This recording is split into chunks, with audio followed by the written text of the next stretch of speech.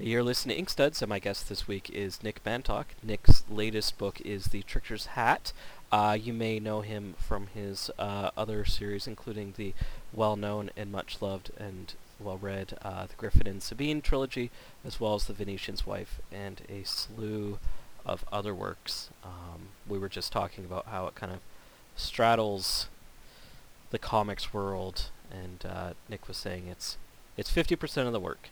And thinking about that, Nick, when you're getting into your work, do you approach it primarily visually or first text, or do you kind of play with the two together when you're composing? I definitely play with the two together. I mean, I look on it as a marriage between the left brain and the right brain. So I associate imagery with intuition and word with logic. It's not always that way round, of course. I mean, you take poetry, for example. But if I find that I start with an image or start with text and then I move to the opposite side, so the text gives me an idea for image and the image gives me an idea for text, and I keep that flowing all the way through, it keeps me reasonably balanced. Thinking on the left brain, right brain thing, I'm wondering if you're talking about logic, and with the text, is there kind of a problem-solving component to the work that you do, in a way? I think there is. I mean, it's an oversimplification, obviously. It's the same oversimplification as saying that male and female are opposites. Of course, within the lines of text, there is a huge realm for trusting the process of allowing the words to come floating to the surface, and imagery. There is also an arena where it can be at certain times very, very carefully planned, or there could be a strong reliance on all of the groundwork that's been done over tens of thousands of hours. So it as I say, it would be an oversimplification to say it breaks on either side of the cerebral cortex, but it does help to keep thinking of it that way, because then that's a bit like having two chairs set out in Gestalt therapy, where you move from one to the other to make sure that you don't stick too long in one side. Now, do you have a background before going into being an artist and writer, or has it always been your primary direction? I went to art college when I was 15 years old, and I sort of did fine art painting, and I was out of there by 21. And then I didn't start writing until I was 40. In fact, I actually had an English teacher at school that told me the best thing I could do for humanity was never pick up a pen again. So, and it took me 25 years to really get over it. So when I actually came up with the idea of Griffin and Sabine, and a publisher saw it, and they said to me that they expected me to do the writing, I nearly died laughing, because I really did definitely not think of myself as a writer. But it's interesting how you grow into something. Now I seem to recall you did children's books before that, correct? Or you've done children's books? No, well, it was, I came up with a bunch of ideas. Or I sat down one day and said, right, it's because I used to do book covers, and I decided I was going to do my own books, and I came up with 10 ideas, and amongst those ideas were a bunch of pop-up books, but there was also a postcard book, and the last of the 10, and the one that I thought least likely to get published because it was seemingly the most self-indulgent, was Griffin and Sabine. I mean, little did I know that was the one that was going to really ignite my career.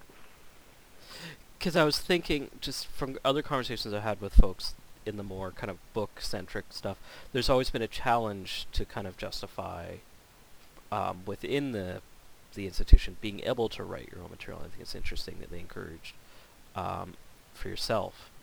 I think I'm kind of lucky because my background is not literary. because I came from the fine art side, which tends to be a bit more sort of free-flowing, anarchic, rebellious, that it was far easier for me to approach writing not so much from a point of view of how it should be done or how it ought to be done, or looking over my shoulder at, sort of how great writers would have put it together.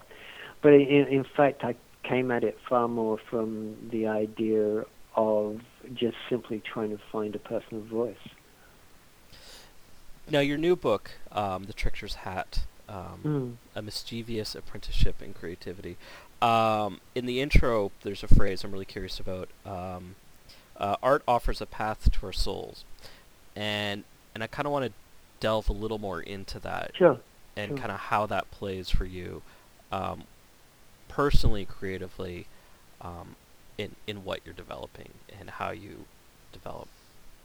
I think there's a certain, as you commit to art as a life, in other words, that your art, your spirituality, your daily life become all one and the same thing, it tends to lead you, if you trust that process, if you, for want of a better term, if you trust the universe to show you the way. In other words, if you don't try and preempt and control things with your ego, but you actually can more accept that you're a culvert or a pipe through which things pass, then little by little, I've found, and a lot of other people I've spoken to find, that the work that emerges from you is actually not only surprising, but it's far better than something that I could contrive with the front of my mind.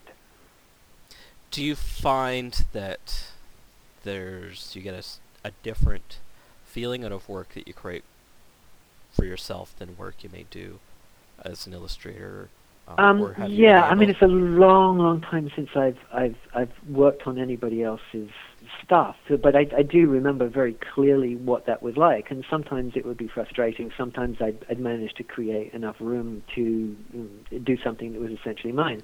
But I always reminded myself that, whether you were Rembrandt or Leonardo, the Rembrandt was working for the burghers, and Leonardo was working for the church, or Lorenzo Medici. You always have somebody who wants something in a certain way. Mm-hmm. The whole notion of creating art purely from for self is very much a sort of 19th century concept, and in a way, I prefer to let go on that. I'm lucky enough not to have to produce things for other people, but rather than producing something that is a repetitive intoxication of my own thought patterns, I'd much rather throw myself into the fire, as what the Spanish call duende, and just let the spirit speak. Or be the spirit, not exactly what the Victorian clergy would appreciate. Now, the Trickster's book, one of the things I was thinking about, it's kind of a book of just different ways of inspiring creativity, I guess. Is that a good way? Yeah, well, it's 14. It's an introduction, and then there are a series of 49 exercises, and those exercises range massively through writing, collage, drawing, and even sending people out in the forest to build little villages. It's really designed to help the notion of play. I mean, Jung said there's no creativity without play. Once you can get back to that position of play and to respond to your own areas of energy and enthusiasm and what actually preoccupies you and what you're curious about and what are the big questions that matter to you, when you start to go back into that realm, it's extraordinary. I find how exhilarating a day's work can actually be. And so the exercises are really a series of shakes and pushes to help people either get out of their stuck place or to overcome the fear that, basically I can't do it. I mean, so many people are taught at school in art classes to think of an idea and then try and create it. Well, it's an incredibly difficult thing to do. I mean, the very best, who've been a professional artist for years struggle at that. So why would anyone in their early years be able to do something like that? And yet that's why people get frightened. They get worried that they can't do it. Yeah, how many times have you heard someone say, "Oh, I can't draw"? I mean, you don't actually need to be able to do that to start. Sure, to learn your craft long term is if you're going to take it seriously. That's a very important aspect. But it's not prohibitive of beginning. And so, this book is really an encouragement for people to start creating first and then, worry what's coming out afterwards. Now, are these exercises, the 49 exercises, that you developed personally for yourself? They're a combination. I mean, having taught workshops for a number of years, they've slowly emerged as I've seen what people's struggles are, as I've tried to help people over their own resistances and blocks. So these exercises have grown, and they're basically born out of the proof of the pudding is in the eating. I've tried exercises. If they work, I continue to modify them until they seem most functional. The difference, obviously, between doing a workshop is that I'm sitting there and I'm watching people and I'm actually able to get the tone of the group, and therefore I can direct which exercises I think are appropriate at the time. In a way, with this book, because you've got 49 exercises laid out, the individual who's looking at the book, is going to have to do a little bit more work themselves, but hopefully on one level my voice is there to encourage them along. So you workshopped all of these or some of these with groups or folks in different communities? Yeah, I've been doing workshops for about 12, 14 years. I mean, one of the reasons for actually doing this book is because I'm getting back to books again, and so I don't really want to be doing workshops on a regular basis. So the idea was that if I actually put it down in a book, not only would I access a lot more people, but then I needn't actually be doing on a sort of regular rhythmic basis workshops. So you encourage folks to bring these into their own communities and try them out? Absolutely. I mean, you're not going to do any damage by trying something out. I mean, okay, sometimes you might do. I mean, there's one or two exercises in there that I think are pretty profound, pretty intense. But the idea is not to create a therapeutic situation, but to actually simply get people to break free of their judgments and pour things out on paper, and actually just simply be surprised what comes out. So, example, there's one exercise called Building a Country, which is essentially gives people permission to invent their own country, and I take them step by step doing that. And what that actually does is help people build their own internal mythology, the landscape of their internal universe, which is essentially the place of the baseline of where their creative energy comes from. We're not encouraged to do that in our society. In fact, quite the opposite. So, in that sense, it's provocative, but it's provocative in a way, hopefully, that is genuinely helpful to people's inner lives, and from that point makes their outer lives easier to live. Have you ever heard of Buckminster Fuller's workshops? Oh yeah, I know Buckminster Fuller because I'm old enough to have been through art college when everyone was building geodesic domes. I mean, I remember a guy building a 5-foot geodesic dome out of cocktail sticks. So yes, I do know Buckminster Fuller. Yeah. He did this one, and I'm probably going to get it way off. I read about it in a Robert Anton Wilson book probably 20 years ago. But he had this one workshop where folks would work together to kind of a world problem, or how to create a world and be able to share resources and development. Yeah. And kind of how to work together. And it's interesting, kind of reminds me of that, and just kind of how do you kind of spread beyond what's immediately comfortable and kind of work within challenges. Well, it's interesting you should say that, because I remember I do a Spain workshop every year, and there was one year where I divided the group into two and sent them off into different directions, and I just gave them instruction to, out of the things that they find, twigs, branches, leaves, bits of mud, or whatever, build a village. And one group went off, and that's what they did. They had a whale of a time. They started building stuff there. You could hear them laughing and joking, and they built their own thing, and then they joined it together, and it was magnificent. The other group went off and stood around in a circle and argued over every single little detail about whether this was appropriate to build this or appropriate to do that. And at the end of 2 hours, they'd done virtually nothing. And when the two groups were brought together, it was fascinating, their response to what each other had done. But the bottom line was that we really, really do have choice. If we there's no reason why we shouldn't, even in active community and sharing, while we shouldn't use all our own individual curiosity and creativity and link them together.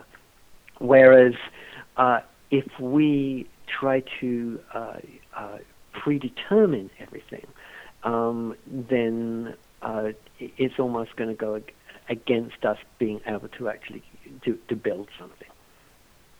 So do you think of learning outcomes that wouldn't necessarily be what you're expected?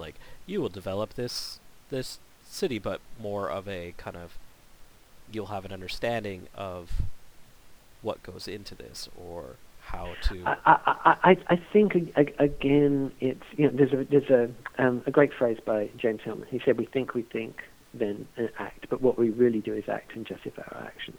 Mm-hmm. And I think as human beings, we're far best when we just simply plow into and start making. We just start, simply be kids in sandbox and allow our instincts and our intuitions and our emotions to just come out at the end of our fingers. And then we can stand back and intellectualize and justify and qualify what we've done. But if we try and do it the other way round, we become tongue-tied. Mm-hmm. I was thinking, reading this also about some other kind of literary games that folks have played, and just kind of the different approach that those take is something like, say, Burroughs with the cut-up, or I should say Geisen with the cut-up, and how it's less, I guess, a creative inspiration tool and more of a kind of, how do I phrase it? I know what you're saying. It's like going back to that whole sort of early surrealist thing, where you take 2 paragraphs from completely different sources, and then you take the nouns out, and then you transpose them. You switch them from one side to the other, and then what you get is a series of really curious sentences that are either total nonsense, or on some weird level they seem to make very elegant sense. But it's not something that we could contrive. You actually have to go through the act of doing it in order to get these unexpected sort of surges of poetry, which then tend to inspire us, and it allows us. It helps us trust the fact that if we're open, then what will come will be far more intriguing. Kind of stemming from that, or maybe completely different, is you introduce an idea or use an idea of pictorial autobiography. Yeah. And I'm wondering about how that comes out of these games, these workshops, these puzzles. Well, it really came from a single line that was once said told me by an editor that she always encouraged people to write their first novel and then throw it away. Mm-hmm. And when asked why, she said, because it will inevitably be a complete self-justification. You'll be telling the world, you may not be using yourself directly, but one of the characters in there will be simply describing why you got it right and everybody else was wrong. So you in a kind of way, you need to do that, get it out your system, and then you can actually start writing something that's got some weight and substance. In other words, we all need our story to be told from our own personal perspective. And I started to think about that and thought, well, yeah, but I mean, it takes a long time to write a novel. So maybe there's a shortcut, short version of that. So that's when I came up with the idea of doing a small pictorial autobiography in half an hour that you just ripped pieces from a magazine, made collages up that described your life up to this point. I mean, of course, it's completely impossible on one level, but the very act of doing it is it actually has a remarkable effect in the sense that we feel that we've expressed ourselves. Mm-hmm. And it seems you can take on a lot more of an abstract notion. Yes. In developing that. Yeah, completely. Because you have to. Because unless you do, it becomes incredibly boring and literal. But you can't do it in the time, and you can't, with the materials available to you, it's not going to work. So, in other words, you have to just sort of let go on the self-justification.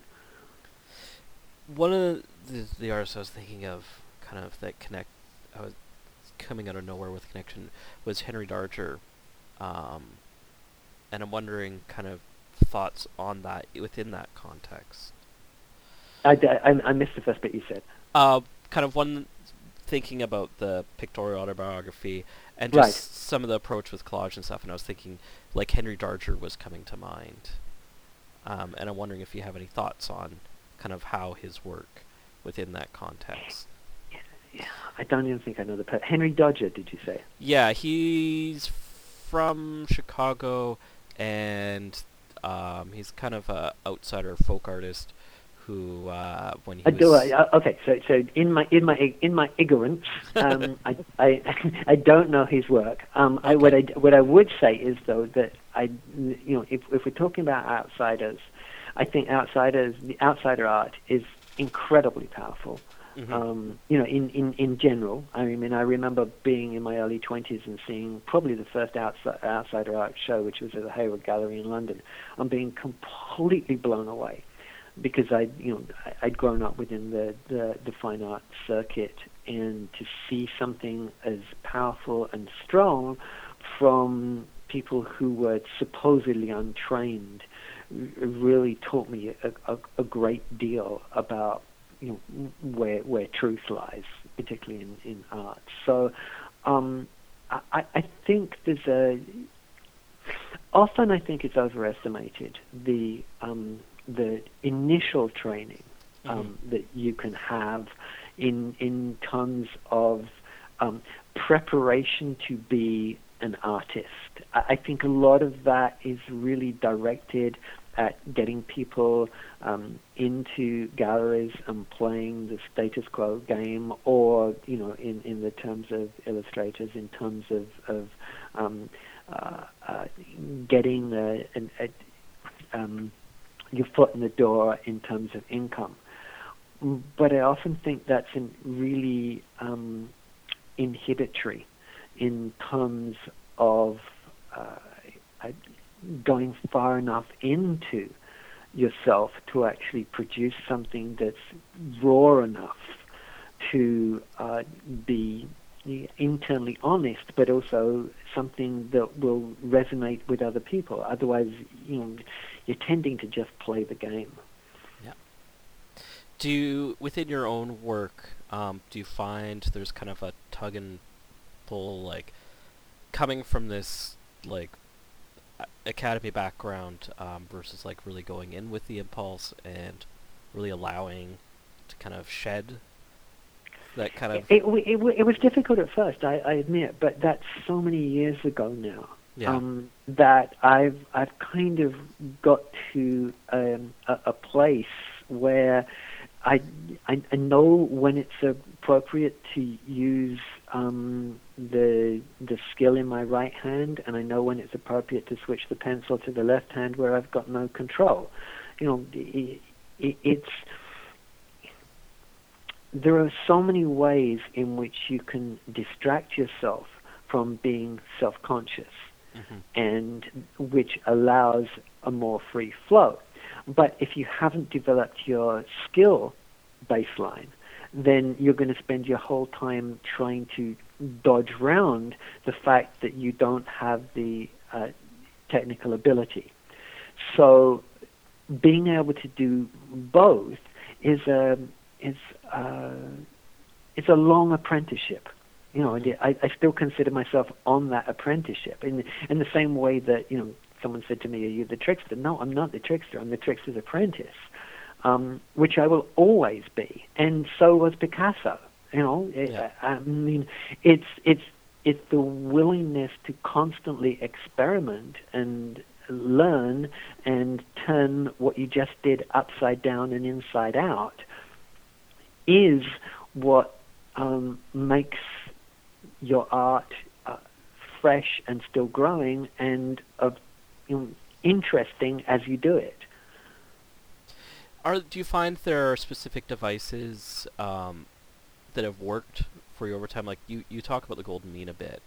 Yeah. And you mentioned Da Vinci, and you mentioned I think you mentioned Da Vinci and Griffin Sabine, and I'm wondering about those kind of tools and how they play a role. I think we all have a very strong and powerful innate sense of balance and composition, which on the smallest scale is recognizable within a shell you find out on the beach, and in the largest form is seen in spiral galaxies. The notion of the golden mean is not, as far as I'm concerned, something that is geometrically transposed onto the top of our perception, but it is something that is really born out of that deep instinct within us. I mean, Cézanne pointed out that you don't need to measure to find that spot on the line that is the golden mean. We all have the capacity to simply point to it exactly where it is, because it's innately within all of us. And that's one of the same reasons, I think, why I feel one of the farces that the art world has got itself into is the suggestion that there are no rights and no wrongs.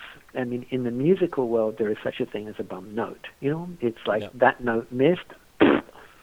In the art world, you'll get many people that try and tell you that doesn't exist. I'm an artist, therefore, if I did it, then it's art. From my perspective, there is a bum note in art, and if we're not prepared to call it, if we're not prepared to say that is imbalance, that is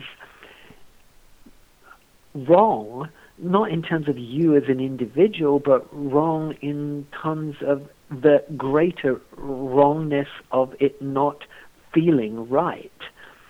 If we can't have that, then we're robbed of the basis of our capacity to be aesthetic human beings.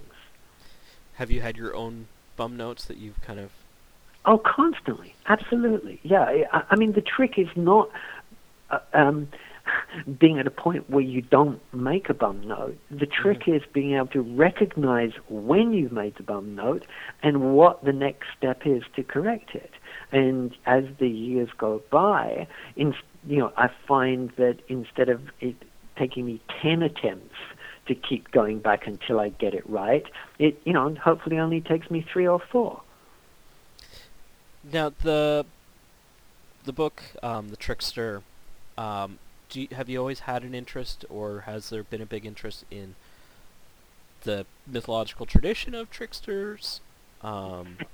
Yeah, the whole universe of archetypes I find fascinating, and the trickster is one of those characters that, right from I remember being at school and we did Midsummer Night's Dream, and I just thought, the only character I really liked in the whole bloody thing was Puck.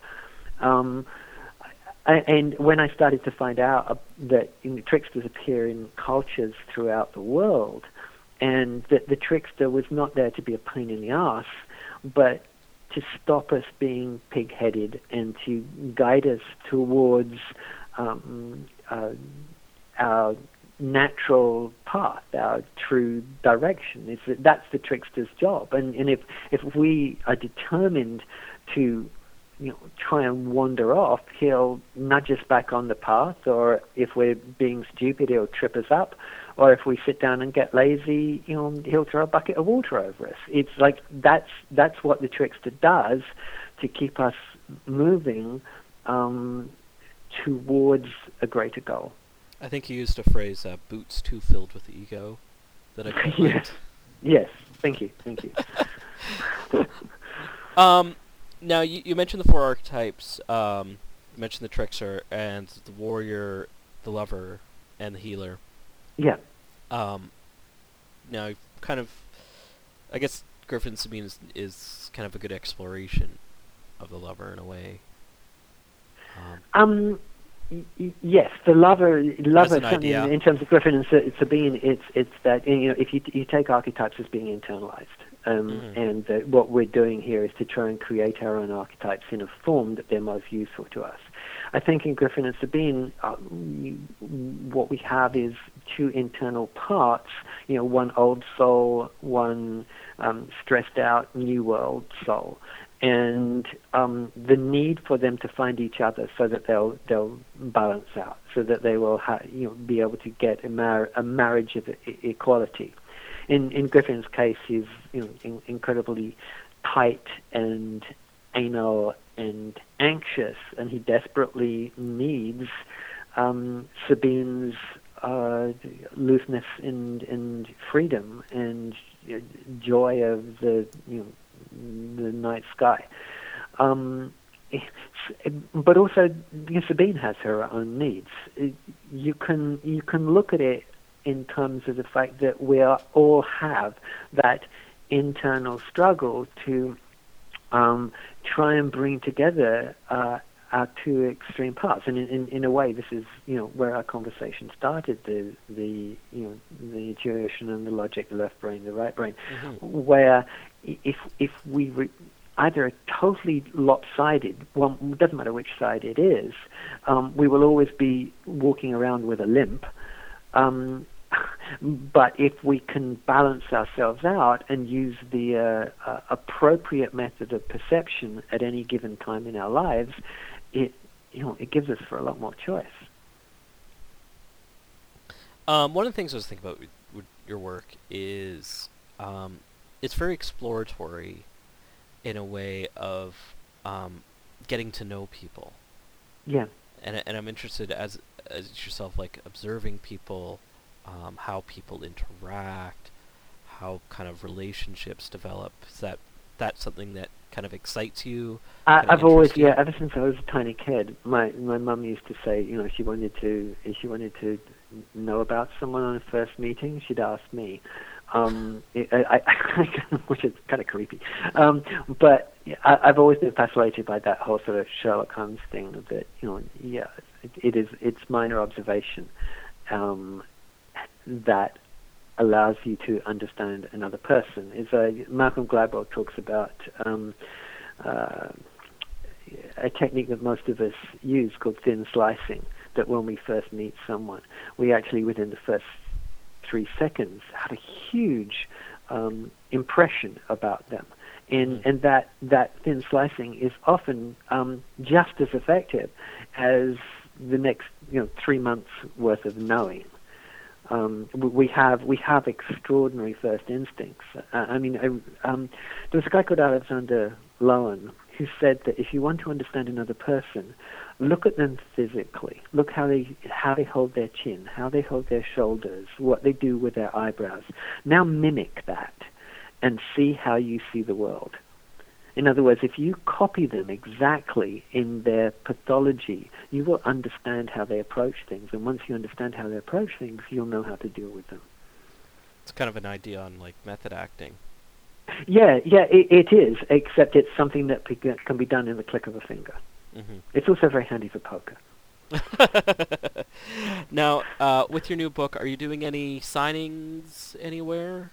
Yeah, I'm doing because it's only just released yesterday. I've got the initial signing is chat, conversation, interview, or whatever it is going to be at Monroe's Books in Victoria, and then afterwards we'll see. I think I'm not that. I went on the road for many years, like 15, 16 years, and it was brutal. And so I'm not that keen to hit the road and go to here, there, and everywhere. But that's not to say if something interesting comes up, I might not put my little spotted handkerchief over my shoulder and take off. And what night was the event at Monroe? We're doing an onstage interview, talk, chat, signing. Yeah, it's going to pretty open. It's going to be on the 5th of February. Oh, okay. Starting at 7:30. But I know they do have limited space, so if anyone is really keen to go, which I hope they are, they should contact Monroe's in advance. There we go. Thank you, Nick, for taking the time to chat with me today. I really appreciate it. Oh, yeah, very interesting questions. Thank you. I appreciate that. I appreciate your willingness to go with the flow. All the best interviews come that way, and all the lesser ones tend to be prescribed. Suddenly the night has grown colder. The God of love preparing to depart. Alexandra hoisted on his shoulder. They slip between the centuries of the heart, upheld by the simplicities of pleasure. They gain the light, they formlessly entwine, and radiant beyond your widest measure,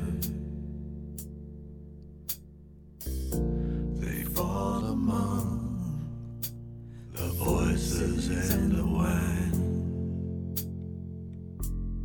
It's not a trick, your senses all deceiving,